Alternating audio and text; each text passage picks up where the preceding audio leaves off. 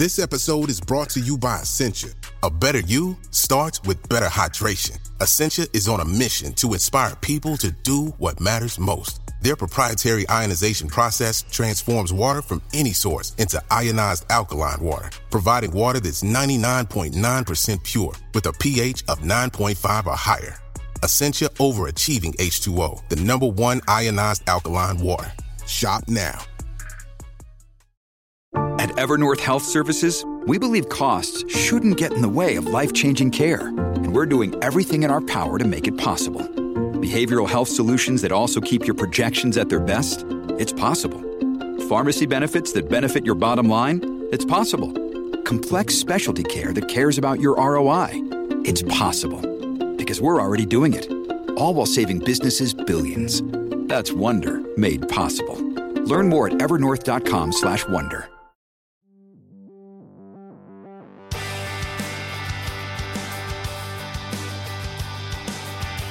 Hello and welcome to John Richardson and the Future Noughts. It's episode 2, it's Prime Minister number 2, but we are consistent. Britain is collapsing around us, the world is collapsing, but the Future Noughts are strong and stable. And they are Mr. Mark Stevenson. Hello. And Mr. Ed Gillespie. Yeah, strong and stable like Theresa May. Thank you for that analogy, John. I tell you what is strong and stable. We're 2 episodes in, and you've got our names right both times. This is definitely an advancement on the other series. And the right episode. I knew what episode it was. I'm finally becoming slick. Too late. So whereabouts in the world are you, and what have you been up to since last we met? You teased Mark Stevenson earlier that you'd been being rude to billionaires. Yes, I've been being rude to everybody about climate, really. I've been all over the place.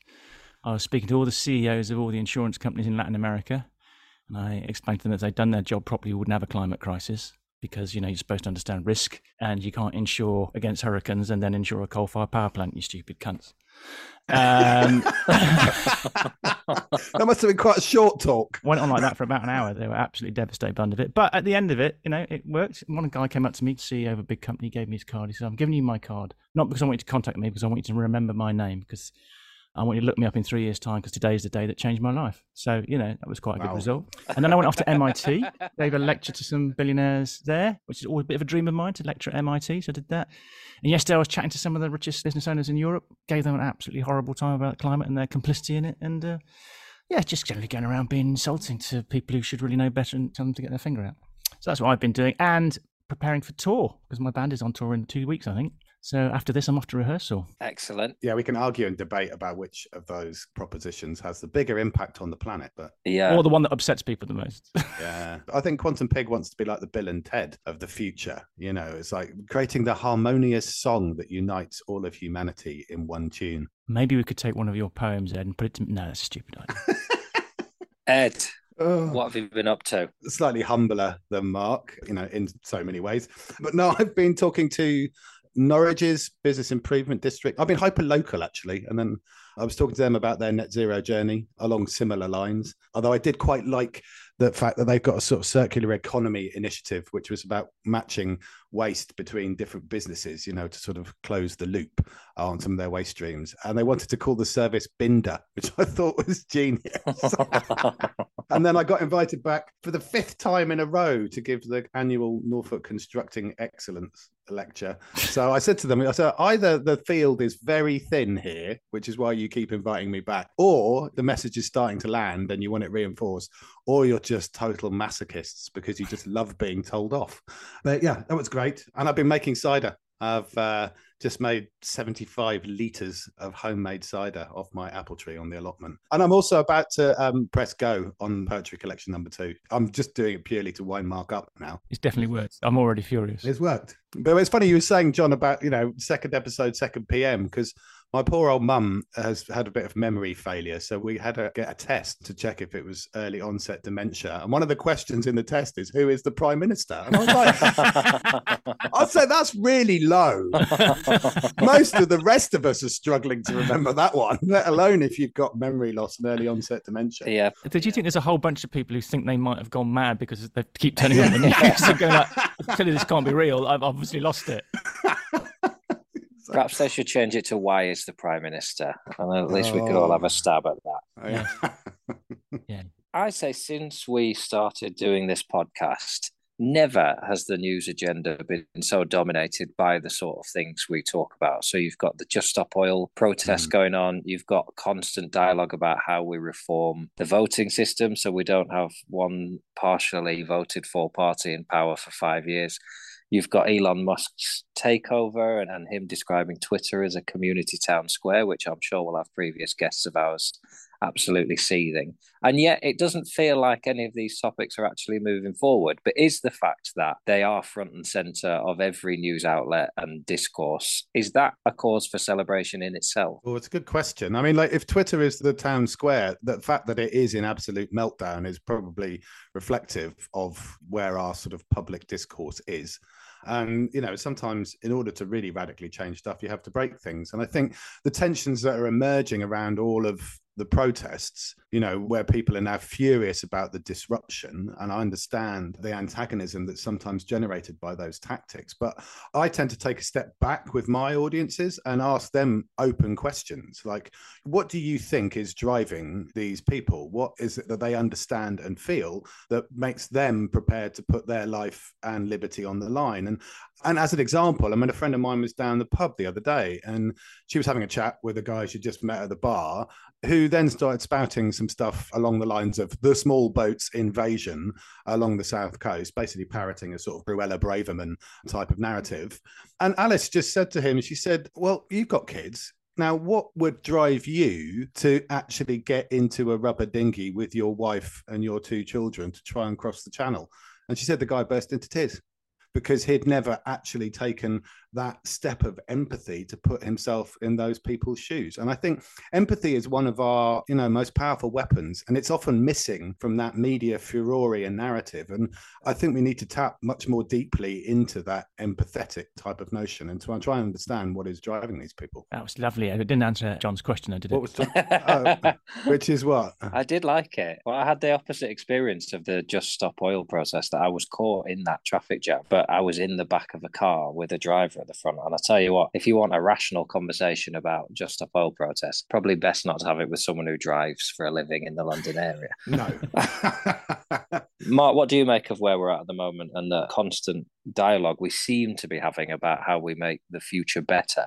Well, I mean, these are all symptoms of the massive breakdown that's happening all around us. You know, as I keep saying, all of our systems are not fit for purpose, but we keep trying to use them to solve the problems we've got, and they're clearly not working. So, you know, you're going to get a load more of this friction coming out and a load more of this disagreement. There's going to be a lot of heat and a lot of light. And at some point, we'll make our way through it. But it's going to be like this, I think, for the next 10 or 15 years until we finally work out what the hell we're doing.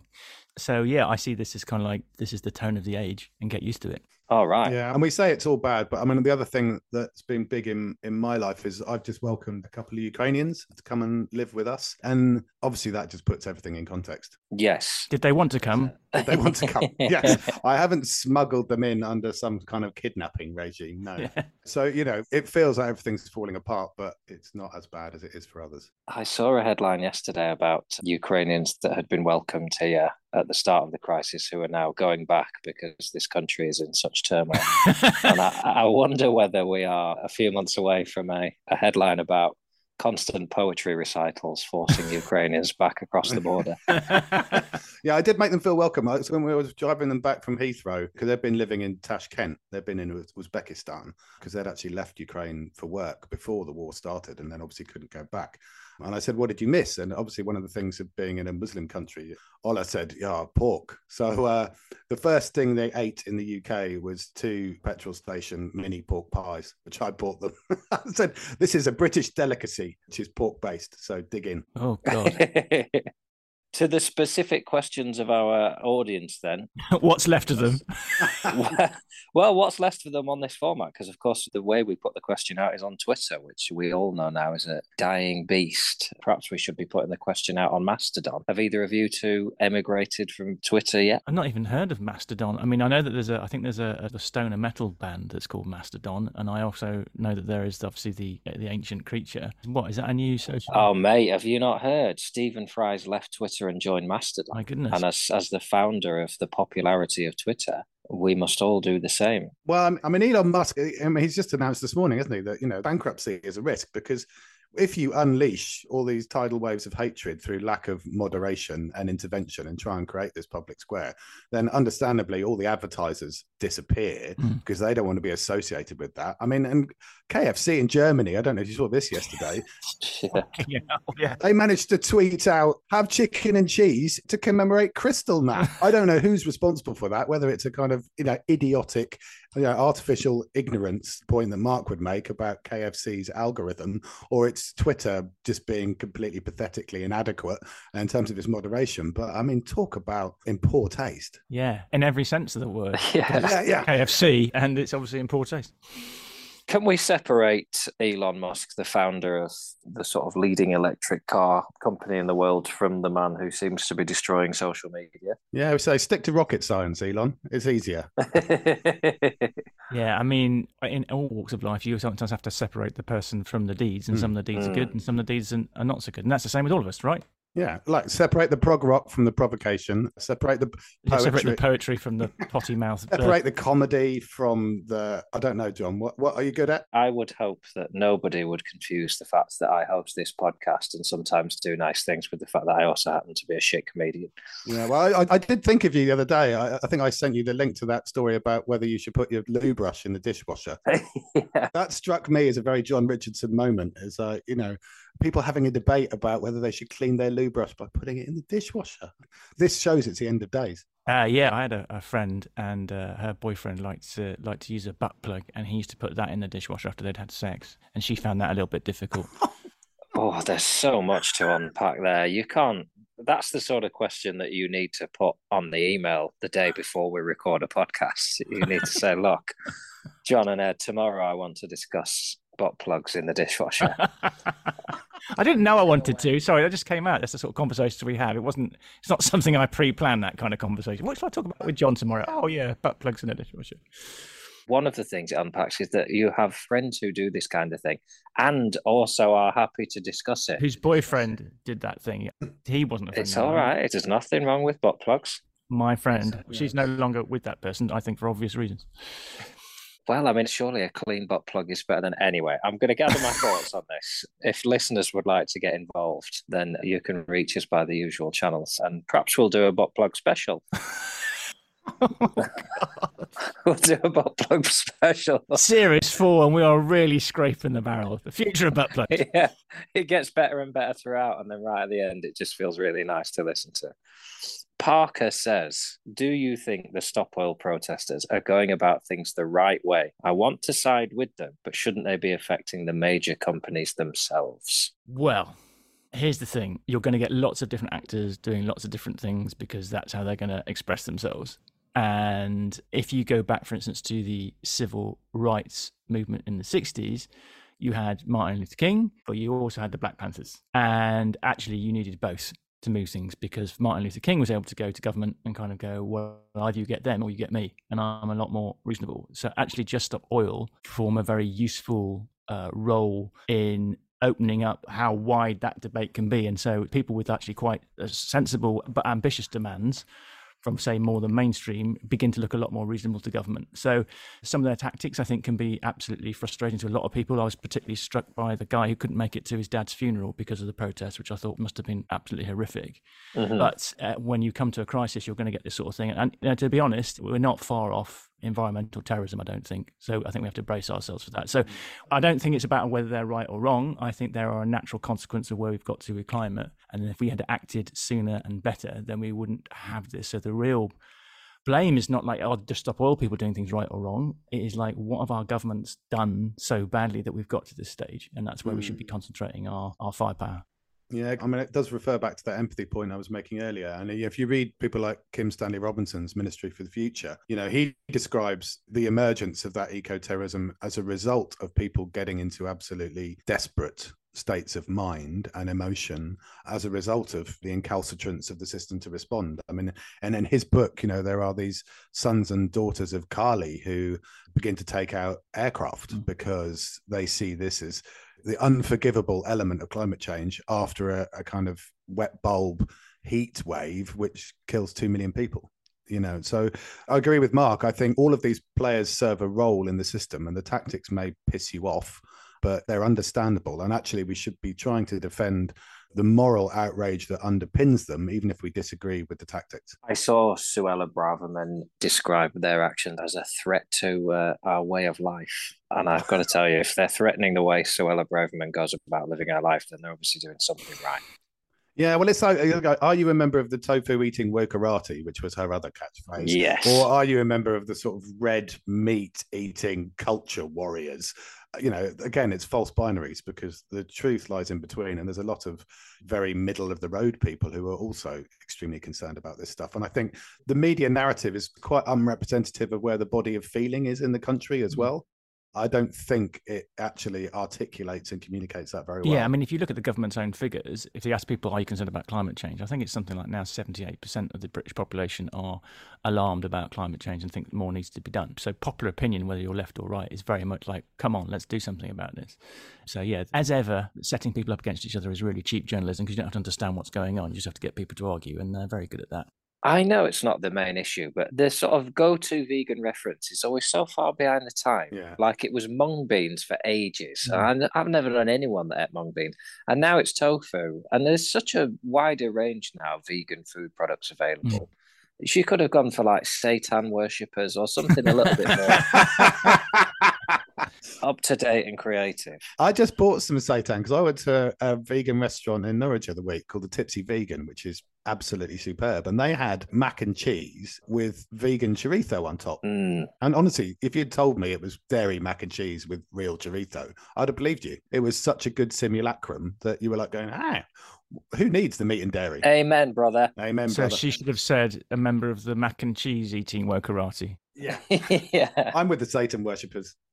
Now, this question from James speaks to a conversation I have in our house on a weekly basis at the moment. James says, given the state of the UK, which of the Scandinavian countries should I aim to emigrate to as first choice?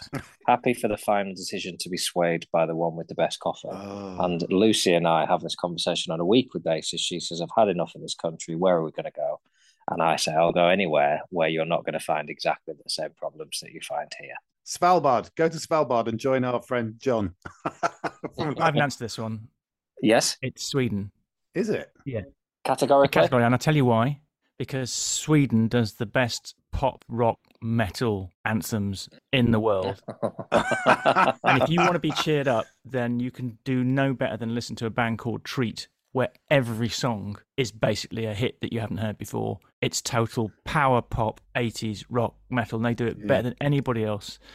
Have you been dancing in your bedroom again? I have, and I think basically Sweden has a better soundtrack than Finland or Denmark, in my opinion. I mean, ABBA, all of them are great, but the music, I think, from Sweden kind of swings it for me. Yeah, Finland's a bit close to Russia. Yeah. They've got AHA, but, AHA are Apache, aren't they? They're Norwegian, aren't they? Are they? Yeah. You see, I forget. Oh, yeah. They are. You're right. They're Norwegian. AHA. They're Norwegian. Finland actually is mostly dark, sort of doomy metal, isn't it? With bands with names that sound like IKEA furniture. Yeah. They won the Eurovision, didn't they? With the monster metal, whatever it is. So it's definitely Sweden. It's definitely Sweden. I don't know. Sweden's gone a bit far right, though, hasn't it? It's now got... But that's why John needs to go, to bring it the other way. The reformed Nazis in government, well, semi-reformed. Yeah. I don't know. I think I'd go Norway. I think if you were going to Norway, I'd definitely go Sweden. It's a short hop across the border. I've done the train journey. It's very beautiful. It's very beautiful, yeah. Norway would suit you because there's not many people there, Ed, and you don't really like people, so that's good. Oh, that's not true. I am a deeply people person, and I have lots of very good friends in Norway. That's probably where I would go. Yeah. You got any mates with anal beads? Otherwise, you're falling behind the time. I'd love to see Swella Braverman bring that into a tofu-eating, anal bead-loving wokarati. On a serious note, have either of you found things so distressing that you've contemplated emigrating to another country? Ooh, that is a big question, isn't it? Philosophically, definitely. And from a climate change perspective, I also think going a bit further north is not a bad idea for my kids. But practically, no, because of all my connections and family and what I have here. But if I were not fortunate enough to be with my beloved and have my two kids, then I, very much possibly think about moving certainly to Scotland. Don't know if that counts as emigrating.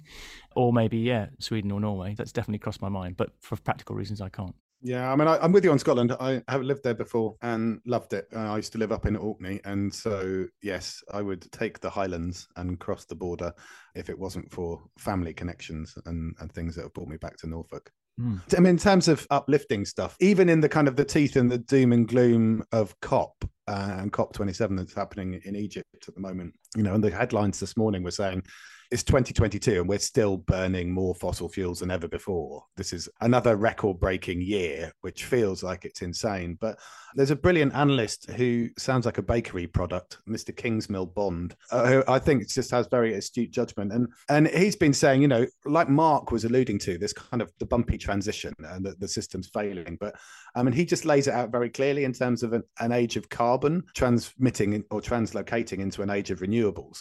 And he said, you know, that there's a reason why this feels so painful. But, you know, you're moving from a commodity-based system with geographically concentrated resources, which require a continuous material flow. They're finite. You know, the energy return on investment is falling. It relies on burning stuff, and it gives trillions of dollars to oligarchs and it concentrates all this power in one place. And the age of renewables completely flips that, you know, into a sort of technology-based system where it's abundant. These resources are pretty much everywhere in some way, shape, or form. The energy return on investment is rising. It's about obedient electrons rather than fiery molecules. It's very high efficiency, low impact on the natural world. And there aren't these big super profits which power authoritarian and kleptocratic regimes. So no wonder that transition is painful. But there is, ironically, light at the end of the tunnel, but it's going to be messy. Yeah, you know, the next 30 years are going to be incredibly messy, and necessarily so. And I think people have to get used to that idea. But also then within that, there's huge opportunities to do amazing stuff and get yourself on the right side of that transition. Because if you're fighting for the transition, then you're going to have a very interesting and hopefully enjoyable time. And then 30 years from now, we'll look back and go, that was a ride. That was a good career. You mentioned COP there. Greta Thunberg has stated categorically that she is not going and has no interest in it. Rishi Sunak tried not to go. How important is COP in terms of actual change, and how much is it a backslapping chance for world leaders to get together and have nice dinners? Oh, you've done the media thing there, John. You've just tried to say it's one thing or the other. And of course, like all these things, it's nuanced. Well, that would be a boring question. How nuanced is COP? Very. So the thing about this COP is after Glasgow, this one is much more about the nitty gritty of the stuff they kicked down the road, which is all about the loss and damage. So really, this is government sitting around and having a really difficult conversation about who pays for what in the loss and damage space. The next COP, the energy COP, is the one that everybody's looking to in Dubai, where you'll see other big sort of announcements. But this is kind of like a mop-up COP from the last one. What's happened now is that COP's now happening annually, which wasn't happening before. So we're going to get this constant drumbeat of news and important climate news every year, which I think is important, and therefore holding people more and more to account. So there's lots of good things about it. There's lots of things that are crappy about it. There's lots of unnuanced arguments about it. So lots of people say, no, there's too many fossil fuel people there. But as we've just been talking about, if you're going to do the transition, you've got to do that with some of the enlightened fossil fuel people. And there are some people in that space. And it's like, if we want to transition from this massive fossil fuel economy to a renewables economy, you can't do that by not involving the people who are currently running the fossil fuel economy, obviously. But you have to, you know, how you work with them is really, really important. So I think it's important. I think it's important for some people's agendas more than others. And the people whose agendas aren't getting visited this time are going to complain about it. And there'll be other people complaining about it next year. So the point is, everybody looks at those things to say, oh, what's happening over there? And I always say to them, what are you doing right here? You know, everybody's waiting for the legislature to do this or other companies to do that, blah, blah. It's like, well, what are you doing with your business? What are you doing with your life? That is sort of what I meant by the question. Has it become a sort of a way for us all to say, oh, it's all right because they're dealing with it because there's going to be a COP every year. And actually it means the rest of us don't put pressure on ourselves and businesses. And as you say, more local activities that we could do to drive that change ourselves. It's flawed, it's imperfect, but it's also the only multilateral game in town, which hopefully brings nearly everyone to the table. So it's always going to be messy, but it's also the only mechanism we've got. I mean, I agree with Mark. It's not about letting ourselves off the hook individually, which is why, you know, I'm increasingly emphasizing in my talks, this is about bridging the personal and professional. It's not just what you do in your job, which is absolutely critical, by the way, but it is also what you do in your personal life. And, you know, I mentioned the jump last episode, but I think it's campaigns like that where you get absolute clarity on what really makes a difference in your own personal life. And that's the stuff that also has to happen because it delivers a big chunk of the savings required. So it's always both. And it's not reliant on the global system decision making. It's also the individual stuff that you do in your own home. Yeah, I mean, they all interface with each other. I've got a Rishi Sunak story, which is I replaced Rishi Sunak recently. So I got this call. Can you replace him now? I got this call. I'd flown in from Boston, and I got this call saying, can you go and give a talk tomorrow night to a bunch of incredibly wealthy people? And I said, what, tomorrow night? So I got on the call with the people organising. I said, well, who's dropped out? Because you're leaving it a bit late to get somebody to finish your event if you're asking me today. And they went, we did have Rishi Sunak, but then we kind of forgotten that he'd become Prime Minister, so he's not coming. But I had to go on after Raymond Blanc, and fuck me, that man can talk. He's very entertaining, but he went on for hours. I love the idea of you following Raymond Blanc chat. With a rich cream and brandy sauce. Yeah. I bet there was a lot of swearing, no? What, from both of us? Yeah. Yeah, there was quite a lot. But then one of the Getty family came up to me afterwards and said, can we talk, and gave me his phone number. So that was interesting. Did he give you his phone number in the same way as the billionaire who said, I'm giving you my card, but not because I want you to contact me? No. And in fact, we've been exchanging some emails on me going to talk to the Getty family about climate change and stuff. So that's good. Well, that brings us on to our next question. We've had a very sweet email from Luca, who says, I'm a recent graduate who religiously listens to the show to nullify what seems like a pretty grim future. I'm extremely impressed by the range of guests. Been very pleased with this episode, then, won't you? While this show must gain a very large audience, do you ever consider being guests on other large media podcasts or platforms? Albeit the Joe Rogan podcast is a show run by a very 50-50 host. Recent statistics show the massive outreach he has. To summarise, would you ever explore trying to spread this message on an amplified scale? We're trying. It's incredibly sweet to consider that this is a plan of ours. To keep this podcast under the radar. Yeah. There is a kind of an implicit criticism there, which is like, I like it, but come on. Yeah. So you remember when Mark thought he'd actually been on the Joe Rogan podcast? And then it turned out he'd actually been on Joe Marler's podcast. Yeah, indeed. You know who we are, Mark, don't you? I only wonder if there was somebody like on this show who was like a lot more famous than me or you, Ed, who could kind of, kind of be ambassador for these ideas and perhaps get us onto sort of these bigger shows. If we knew somebody who was like, a nationally recognised comedian or something like that, perhaps they could help. Yeah. A loved figure who's respected for his erudite perspective on the world. Yeah, if only. Anyway, well, we'll keep casting about. Maybe someone will turn up. Yeah, let's move on to the next question. I think we'd all go on anything, wouldn't we, to publicise these ideas? Yeah, pretty much. Invites welcome. What do you make of the sort of other thread of this conversation, that the rise of this idea that those voices on the right are unheard, and that, actually the huge audiences that are available if you simply make people feel like you're saying something unsayable at the moment? Fuck off, you cunt. Obviously that cuts both ways as well. I mean, I don't think any of us aspire to be like the kind of Katie Hopkins of sustainability, do we? No, but I tell you what, it's a sentence that's hit me harder than the anal bead revelation, to be honest. I'm now trying to work out what the Katie Hopkins of sustainability would look like. It starts with you in a wig, and then I have to really recalibrate my thoughts. I have been known to cross-dress for events before. And for breakfast. Not usually that early in the day. What was the question? I'm not sure. Should Ed go on I'm a Celebrity? Oh, my God. In a wig? Is that it? I can't think of anything worse. I think I find something about the animal abuse and I'm not talking about Matt Hancock here, but, the poor spiders and scorpions and things that get chucked at these awful people. I feel sorry for them. Yeah. But to your point, John, about just saying something unsayable, it's really interesting what is unsayable. Like if you walk into, say, Goldman Sachs and say shareholder value is a ridiculous idea or a stupid way to run the world, that's an unsayable thing in that context. And yet I go in and do that sort of thing all the time. So it's what's unsayable in what context. I keep going back to John Alexander's point, which is if you engage with people in a trivial way, you'll get trivial engagement back. And a lot of that stuff is just, noise and light and whatever. And actually you can ignore a whole bunch of it and actually nothing changes. There's a great cartoon of some bloke chatting to his wife who's off to bed saying, I'll be up in a few hours, darling, but there's somebody on the internet who's wrong. You can ignore an awful lot of it and get on with actually doing stuff. I don't think we need to worry too much about a lot of that some of the time. We get obsessed with somebody making a lot of heat and light over there, but they disappear quite quickly. And it's the consistent people, like Ed and John Elkington and Christiana Figueres and all the sort of people that we know are doing amazing work in climate, and other spaces that you need to align yourself with and work with day in, day out. You just said something nice about me and put me in very good company. I feel quite humbled. I apologise. I take it all back. You also talked about people generating heat and light, which allows me the opportunity for one of the slickest links I've ever done in broadcasting. And it leads to a question from Vicky.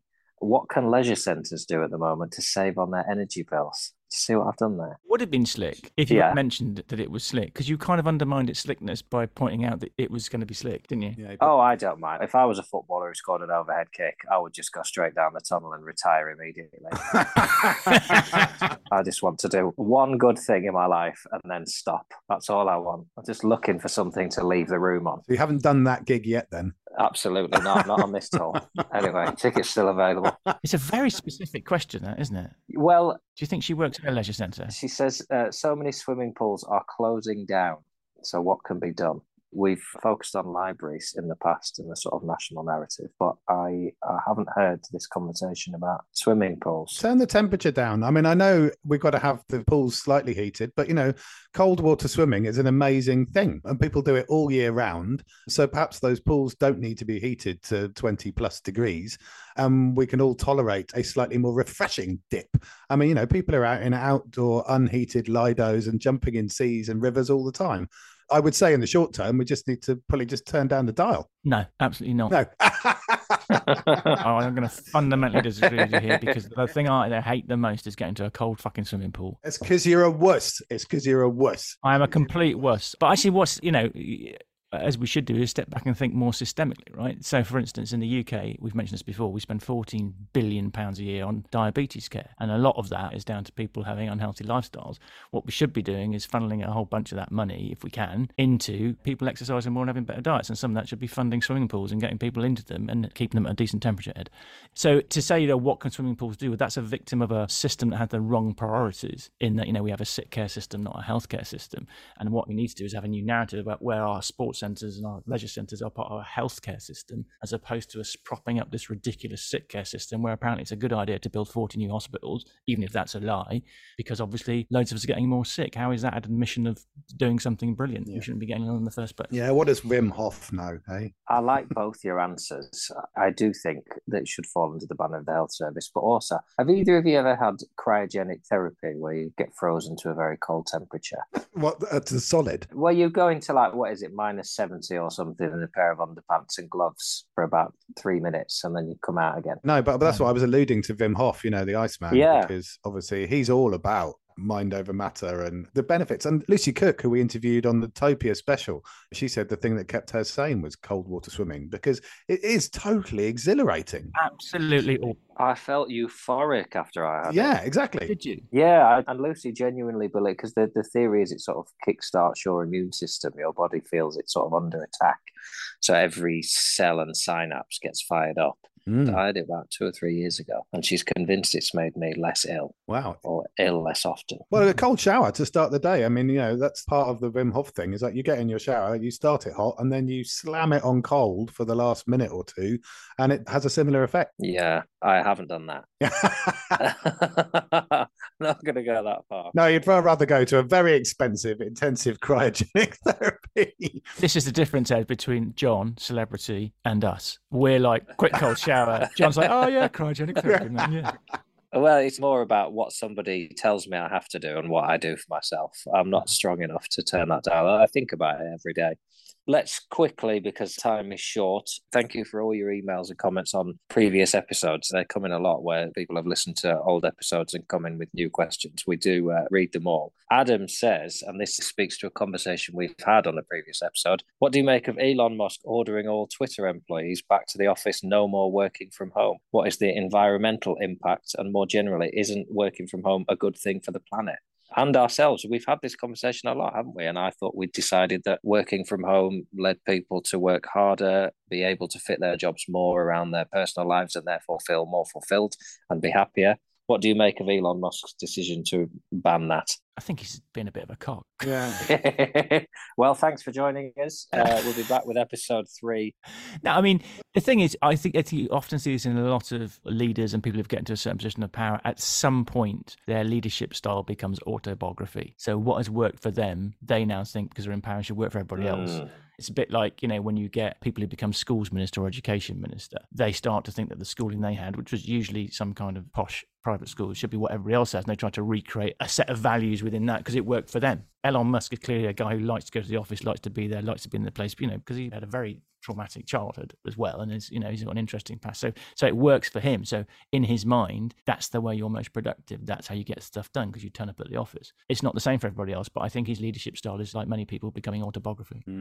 Yeah, I totally agree. As a presenteeism, I mean, Musk was famous for sort of sleeping in the Tesla factories, never even going home at all. So I think if you get that sort of workaholic mentality, it can be very unhealthy for a whole organisational culture. What about you, John? I mean, have you ever thought about doing some of your gigs from home? You can now. ABBA have shown that you can make a hologram of yourself. I could do an entire national tour in one night by simply hiring out some theatre venues, putting in some hologram technology and just stand in my front room doing a gig. But it would rather reduce the impact. I like getting out and about, to be honest. I'll inflict my hologram demo on you at some point. Have you got one? I think I mentioned it last week, but it got postponed, but I'm doing it next Friday. Oh, of course you are, yes. I will share that for posterity. Excellent. Great. Could you send that around to my house when you come round? Because then there'll be some wine left at the end of the evening. If it's You made the same joke last week, darling. I'll bring my own wine. Will you bring the cider? I'll bring the cider. I've got plenty. I am the cider provider. It's nice to end with the personal. We began with the personal. We'll end with it. Naomi says, what is the best way to dry your clothes at the moment? Do briefly put your heating on, use a heated area, stick it in front of a log burner and light that, put it next to open windows, invest in a pulley ceiling mounted dryer or run extra spin cycles. Outside is no longer an option. Well, I mean, I've had a ceiling mounted Victorian drying rack in my old flat in Brixton for 20 years. And the first thing I did when I moved into my new house in Norfolk was put one in, because they work. The ceiling is where all the warm air is. And yeah, they're fantastic. And so you never need to switch a bloody tumble dryer on. I never understood this. It's one of those asking the wrong questions and getting the wrong answer. I remember speaking at an event where people say, well, what about the cost of tumble dryers? It's like, just get a drying rack. It'll cost you about 50 quid. And then you'll never have to have an energy bill for your drying again. Yeah, but then you get pants falling on your head. Hey, there's other benefits too.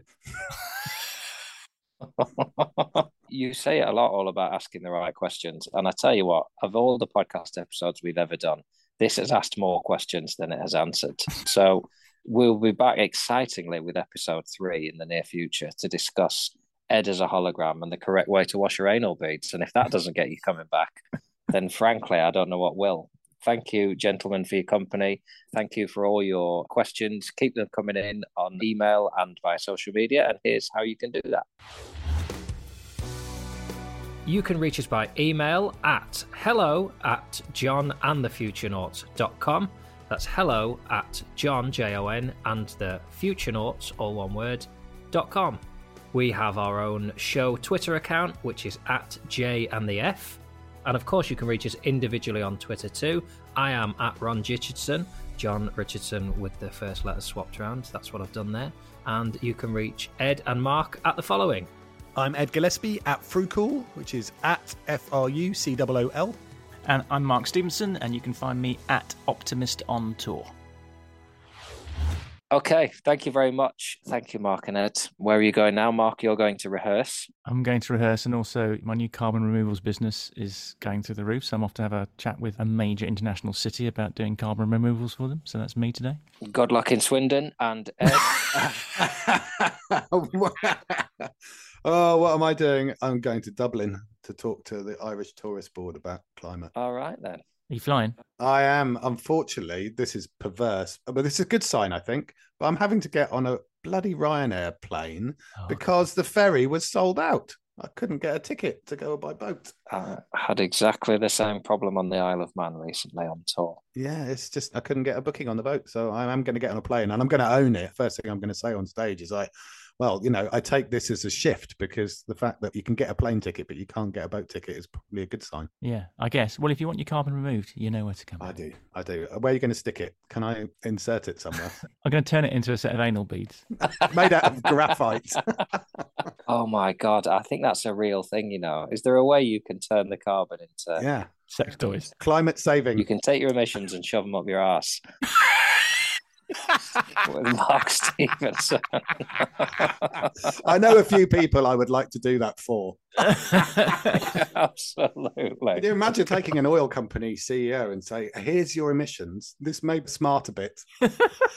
To all the people who've emailed asking for a ray of hope, let it be that. that if you start these dialogues, you can end up with the image of carbon-based anal beads being put up the anus of whoever you choose to picture. Thanks for joining us. We'll see you next time. Bye-bye. Bye.